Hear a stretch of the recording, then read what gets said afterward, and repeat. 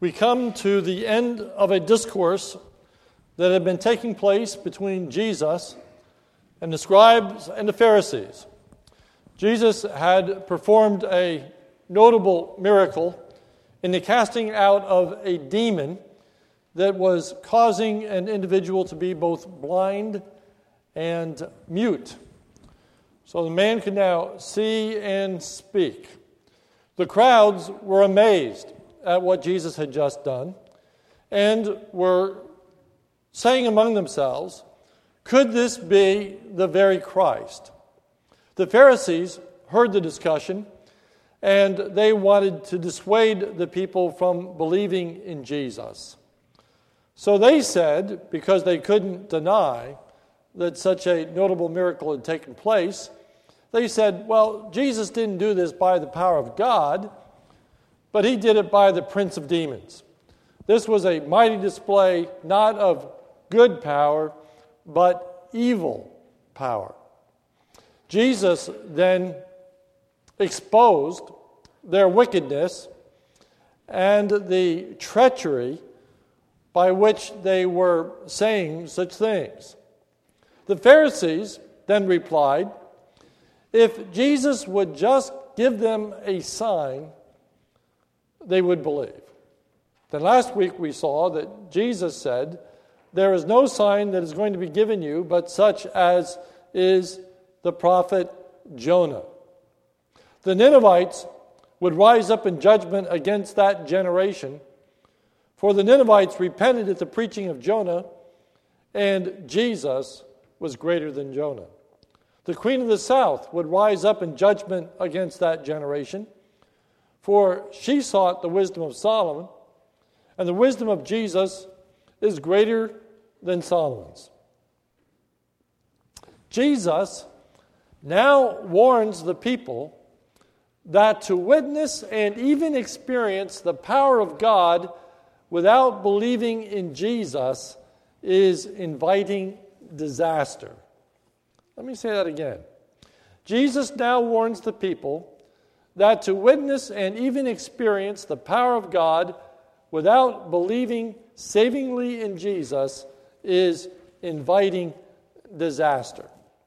Our text is Matthew 12:43 to 45. It's a rather curious portion of Scripture.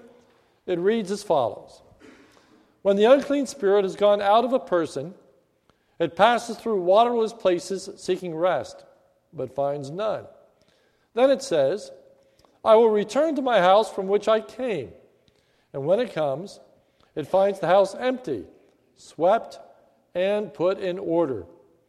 Then it goes and brings with it 7 other spirits, more evil than itself, and they enter and dwell there, and the last state of the person is worse than the first. So also will it be with this evil generation.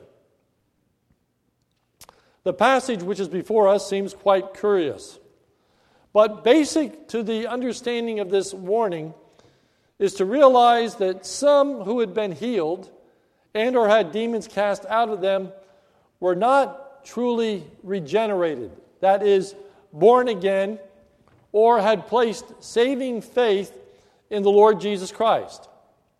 David L. Turner in the Baker Exegetical Commentary on the New Testament wrote, and I quote, it seems that the overall idea is that although a great multitude of Jews have profited from Jesus' healings and exorcisms, comparatively few have genuinely understood Jesus' message and repented, end quote. In other words, there were many people who experienced a transformation without a conversion. They had experienced change, but not spiritual life. They weren't really born again. That is worth a great deal of contemplation. How can that be? How can one witness and even personally experience such a mighty display of God's power and yet fail to believe that Jesus is the Son of God? In setting a background for this text, I'm going to actually go to another passage that we're going to spend a good part of our morning in just to prepare us to receive a simple thought about the passage we are in.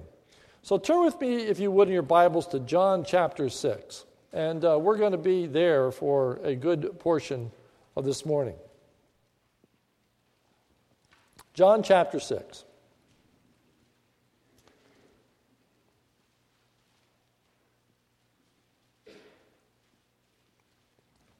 The reason we are turning to this portion of Scripture is because we are given a very clear example of people who not only witnessed the power of Jesus, but actually experienced the power of Jesus, and yet failed to believe that he was the Son of God.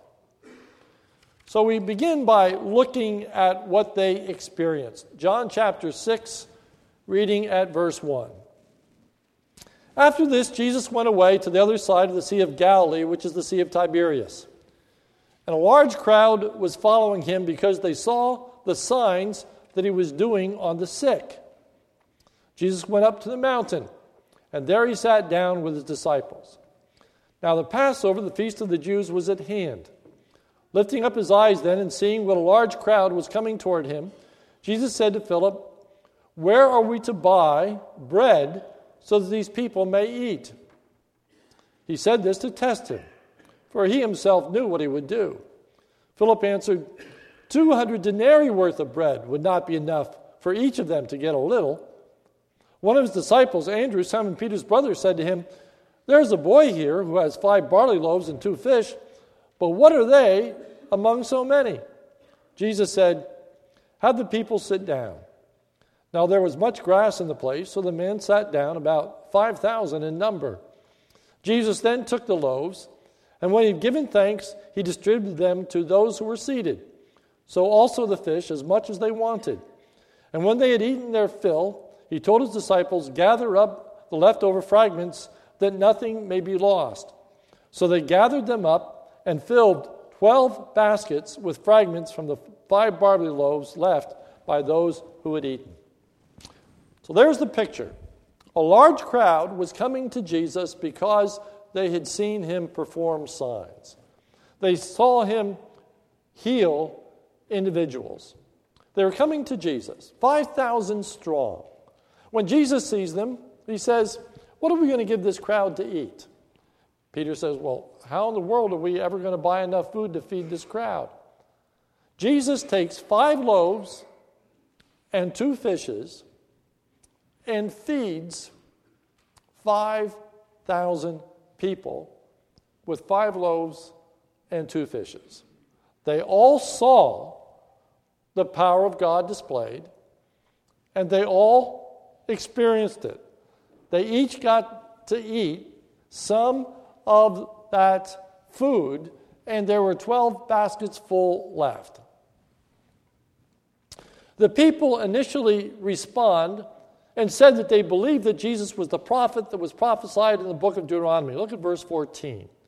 When the people saw the sign that he had done, they said, "This is indeed the prophet who has come into the world," referring to the book of Deuteronomy chapter 18, where Moses declares that there is going to be one who comes, that great prophet in the future.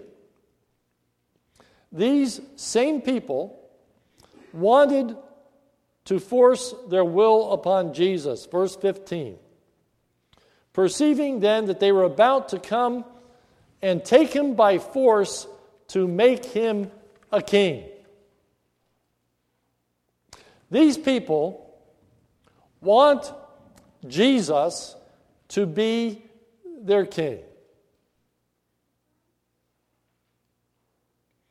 But the reason they wanted him to be their king, simply put, was because they wanted him to provide for them.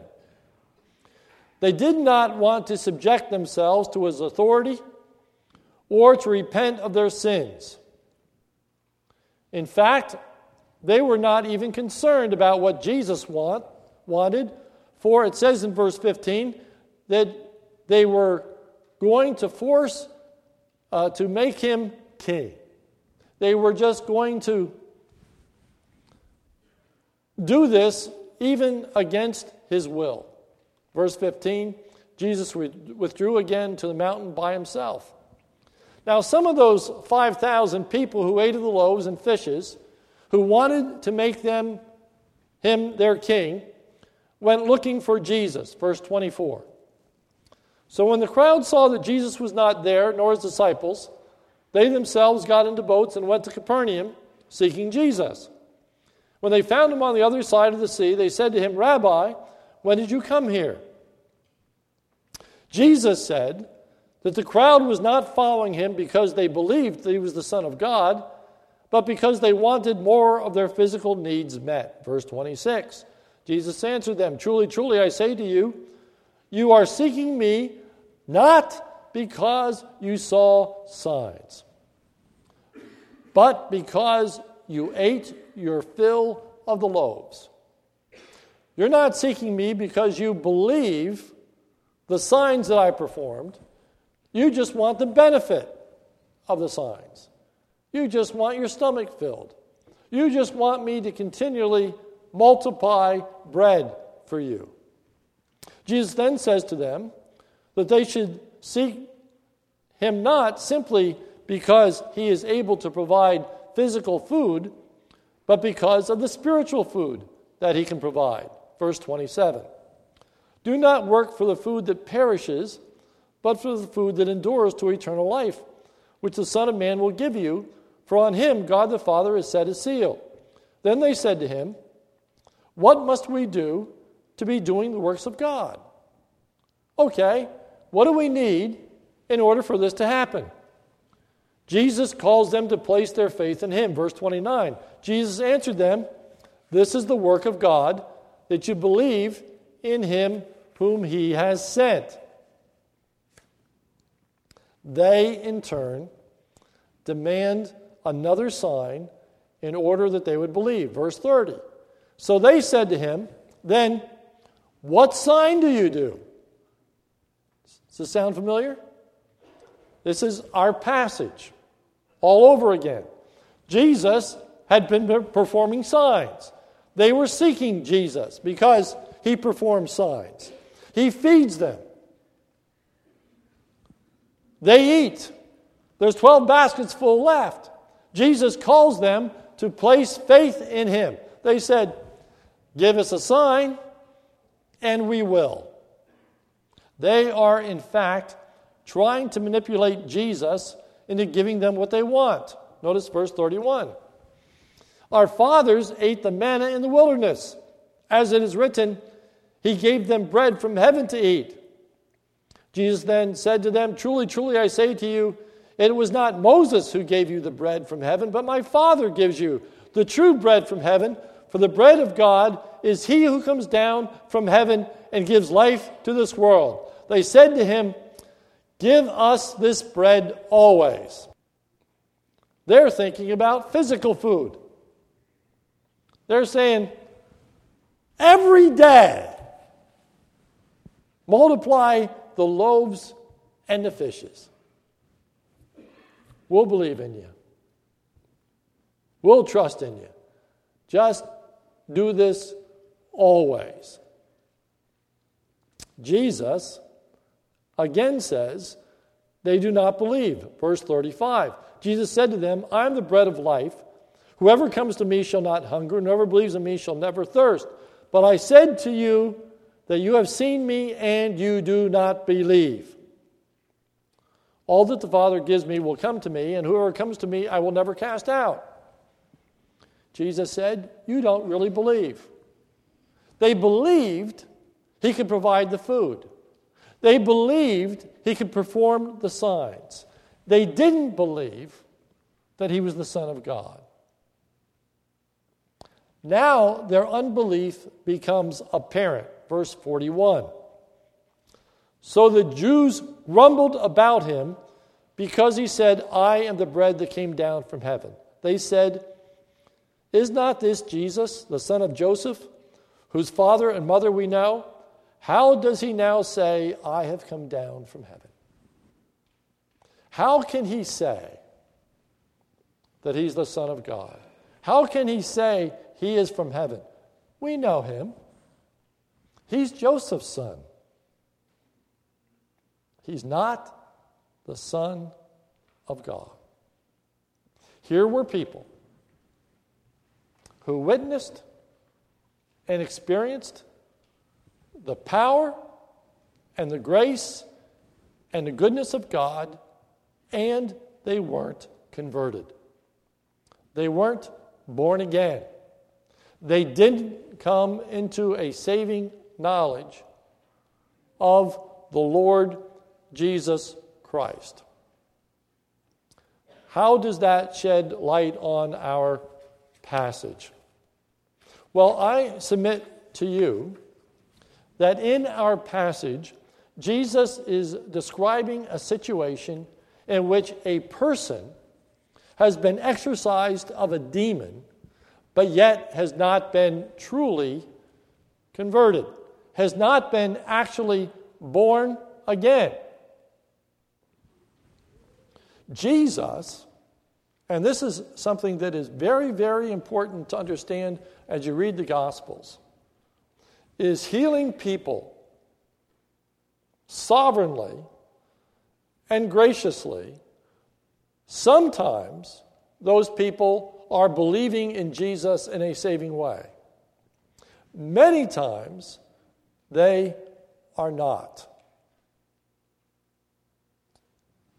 We need to keep that in mind. Now, Matthew 12, 43 to 45. When the unclean spirit has gone out of a person, it passes through waterless places seeking rest, but finds none. Then it says, I will return to my house from which I came, and when it comes, it finds the house empty, swept, and put in order. Then it goes and brings with it 7 other spirits more evil than itself, and they enter and dwell there, and the last state of that person is worse than the first. So also will it be with this evil generation. Jesus is warning this man who has just experienced this wonderful power and grace of God. He has gotten what he wants. The demons removed. He now can speak. He now can see. But Jesus warns him that this evil spirit needs to be replaced with something else, namely the Holy Spirit. This man now must savingly place his faith and trust in Jesus Christ. And if he doesn't, Jesus says the end is going to be worse than the beginning. In John, the crowd came seeking bread, not life. Likewise, there were those seeking sight, not life, hearing, not life, the ability to walk, not life. In our text this morning, there were those who sought freedom from demons and the troubles they created, but were not seeking life. They were not repenting of their sins. They were not submitting themselves to the authority of Jesus Christ. They believed that Jesus had the power to heal, but failed to believe that he was the Son of God. They did not repent of their sins. They were transformed, but not converted. Changed, but not born again. The demon left, but the Holy Spirit did not come in. The house was swept, but it was empty. And Jesus teaches that when one is transformed without being converted, their end will be worse than their beginning. Verse 45. Then it goes and brings with it 7 other spirits more evil than itself, and they enter and dwell there, and the last state of that person is worse than the first. So how does this passage relate to us today? There are people who are enslaved to destructive desires and behaviors. They have addictions. They have struggles. They have problems. They have difficulties from which they want to be delivered.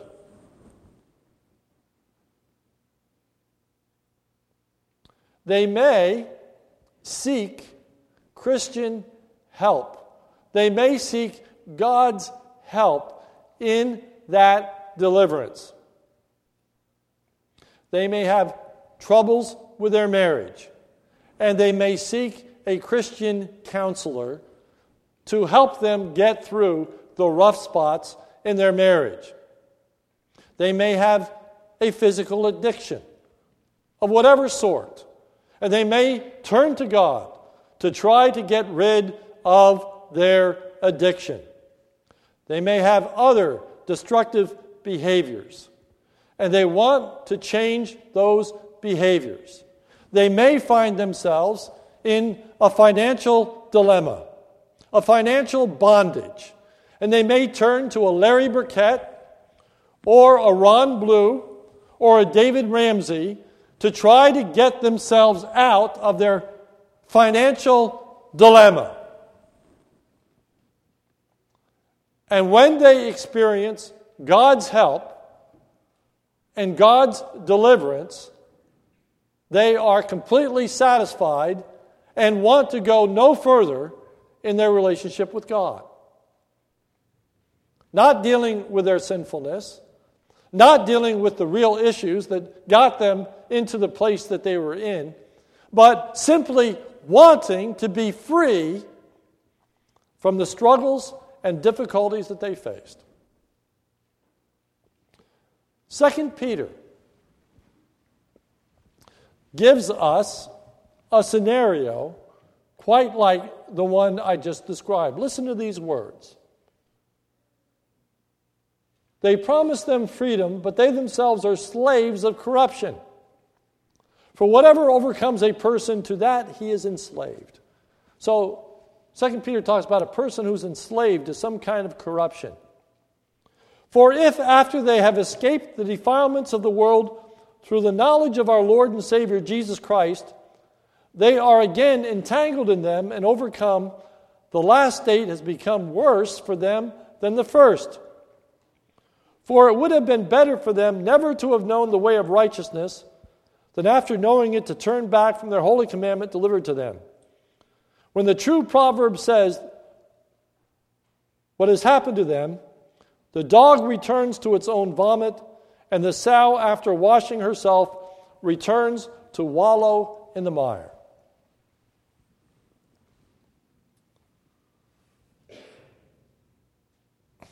I personally have experienced, and one couple stands out in my mind.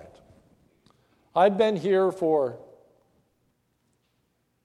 30 years, and early on in my ministry, I was introduced to a couple that had some pretty severe marital problems.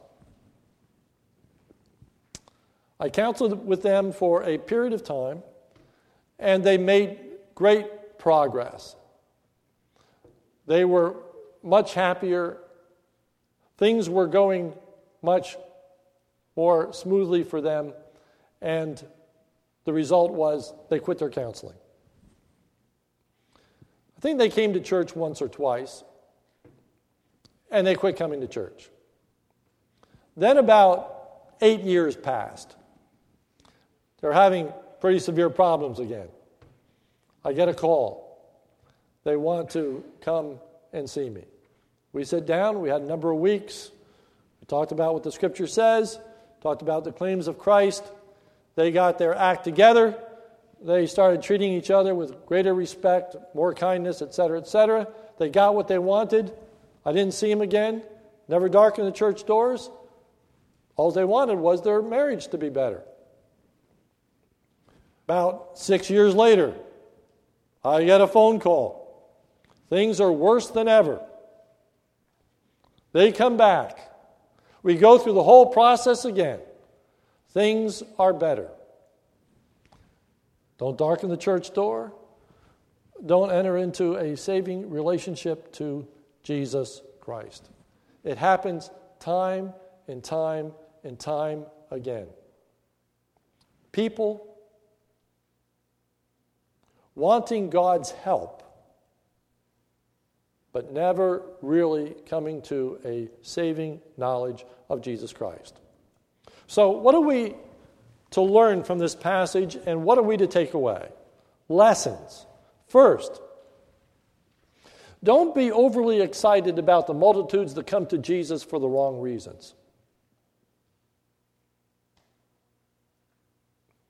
Those who want help but not conversion. Those who come to Christ for very selfish reasons. They may make great strides for a period of time. In fact, the transformations that take place may be truly remarkable, and yet not be truly converted. God's word is powerful. God's word is truth. God's word is filled with wonderful, godly principles, some of which can be entered into in nothing more than the will of the flesh. Just a decision that this is the way I'm going to conduct myself, this is the way I'm going to live. And remarkable changes can take place, but unfortunately, they are going to be short-lived. We need to understand that that is quite common. It's common in the New Testament. And it is the explanation of why it is that a crowd on the day of the triumphal entry is shouting, "Hosanna to the Lord," and then in that same week is crying out, "Crucify him, crucify him, crucify him." Most of those that were crying Hosanna were not born again. They were not converted. They were caught up in the crowd, they were caught up in the moment, but they did not have a true saving faith.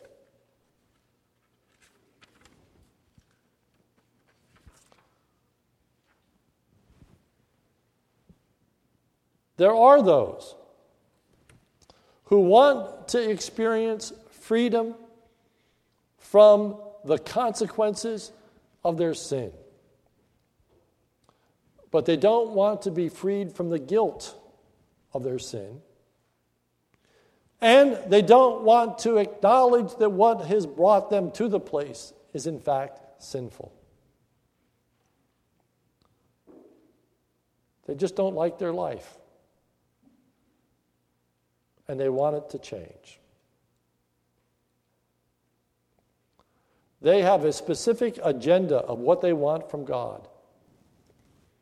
And when they get it, that's all they want. They are looking for some kind of deliverance or help. They receive the help, and that is all that they are looking for. And they do not continue on with any kind of lasting, meaningful relationship to God. In our text is a man, and he has a demon, and he cannot speak, and he cannot see. And by the power of the Lord Jesus Christ, he now can see, and he now can speak. And now the critical question is, now what? Now you can see, and now you can speak. Where do we go from here? What's going to happen with your life from now on? The crowd is saying, could this be the Christ? The one who just did this? The man is saying, could this be the Christ? The one who set me free? The disciples are saying, no, that's not the Christ. That's the power of the evil one. Give us a sign. Jesus says there's no other sign going to be given you. But then he gives a warning.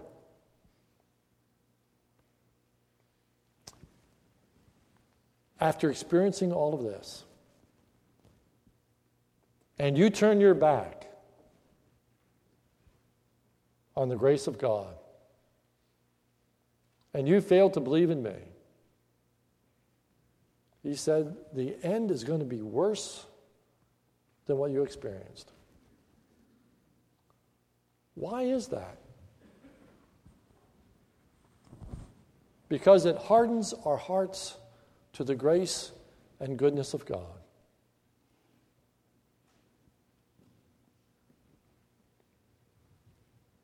It corrupts our understanding of who God is. And such people just go back to their former way of life with all of its hardships, with all of its struggles, and with all of its miseries. And it then is just compounded. Compounded. So what does that mean? Does it mean that we should not help people? Was Jesus wrong for casting out these demons? Of course not. These were signs. They bore witness to the truth of the gospel. It shows the reality of the work of the Lord Jesus Christ.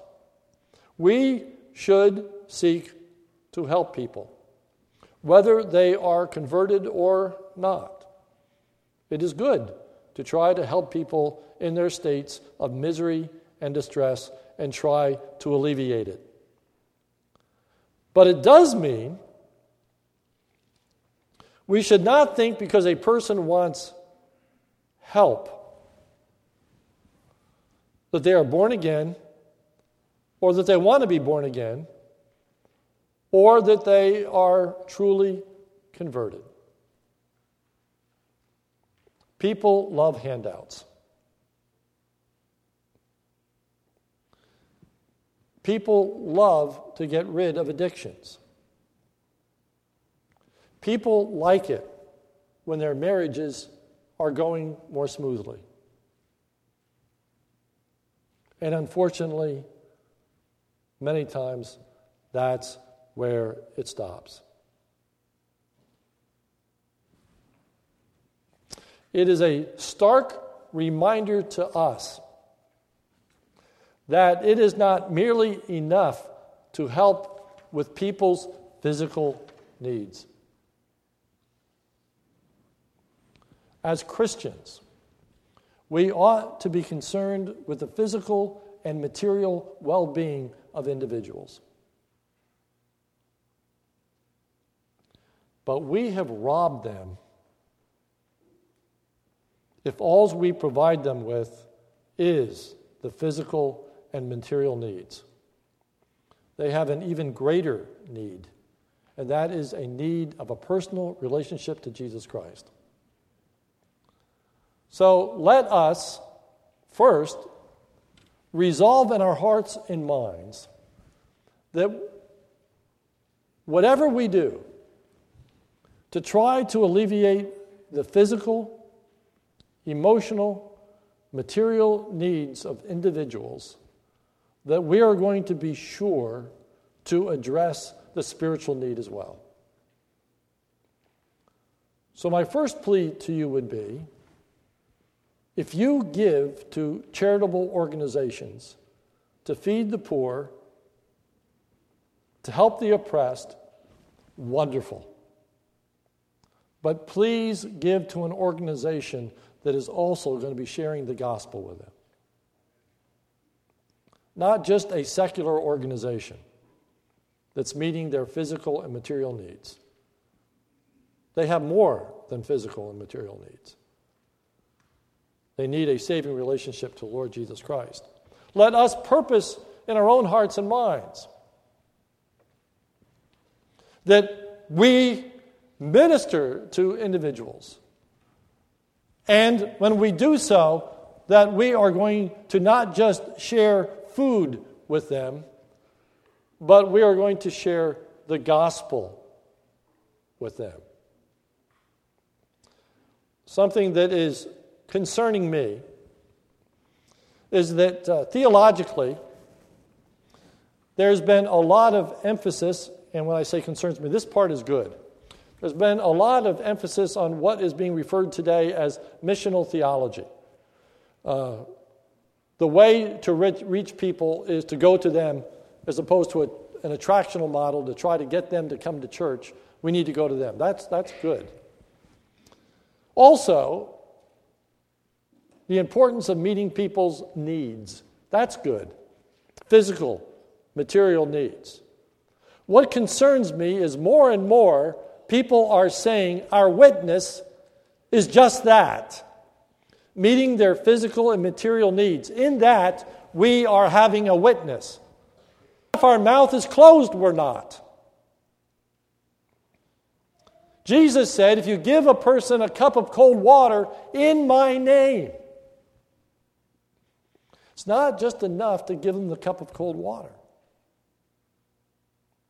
It must be in the name of the Lord Jesus Christ. It must have the gospel going with it.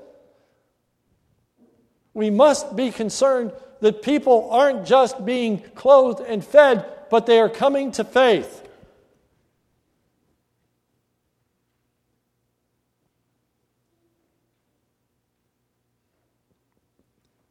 We also need to recognize our total helplessness in that whole process. We can't bring someone to faith. The whole passage in John is followed by, they can't come to me unless my Father draws them, unless my Father gives them.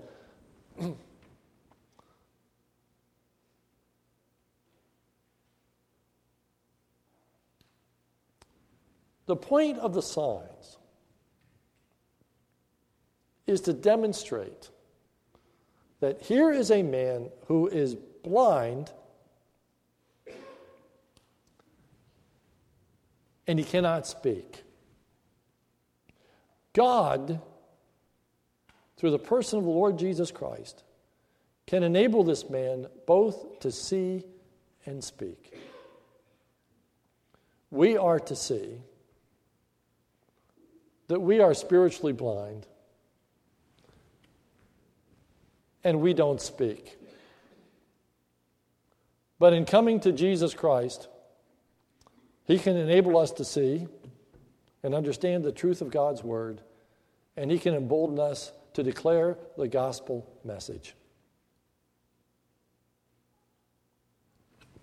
This is talking about conversion. I'm going to take the application and move it 180 degrees in this direction. For those of us who are converted, we need to be very, very careful that we aren't just coming to Christ to meet our demands, our needs, our wants. And when we get that, we've said, okay, that's what I want from God this week. I'm done. To force him to be our king. To have a prayer list this long of demands and needs and wants. And fail to really make him our Lord and Master in the way that we should. But I don't want to confuse things too much this morning, because our passage really is about the unconverted. The unconverted.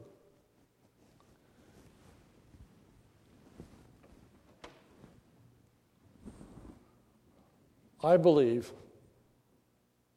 that there are many, many, many, many people who think that they are Christians who aren't.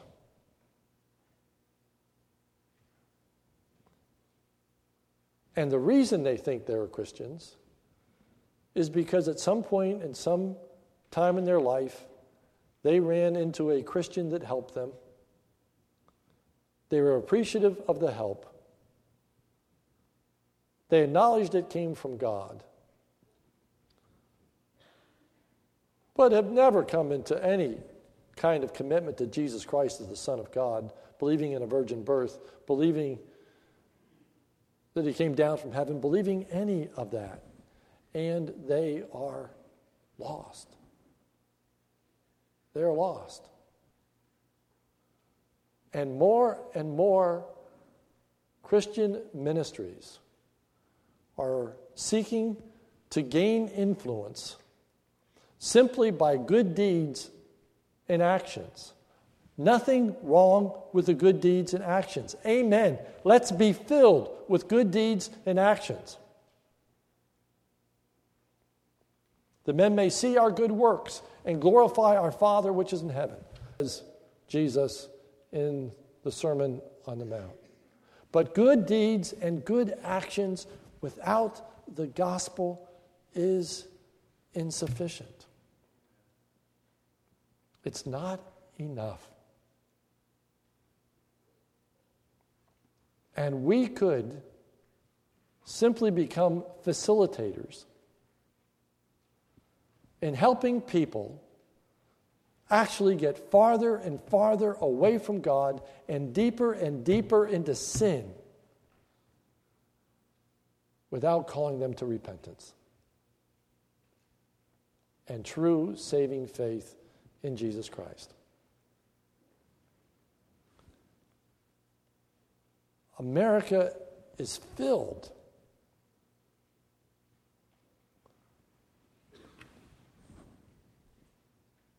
with example of people who are helped and then fallen, have momentary victories, but ultimately lives that are ruined because they don't come to grips with the sinfulness of sin and the need of forgiveness and repentance.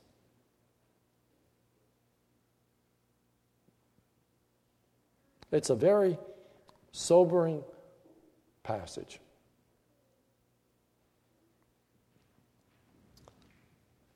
Jesus says at the end of our section, verse 45, so also will it be with this evil generation.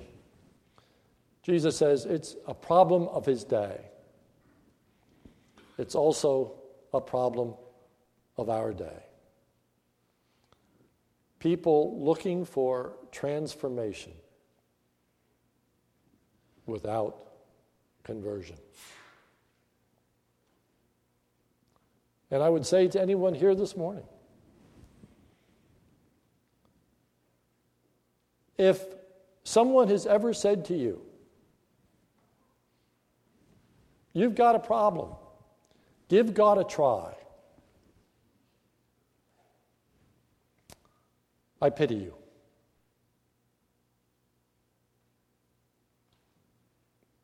That's not the gospel, and that's not a conversion.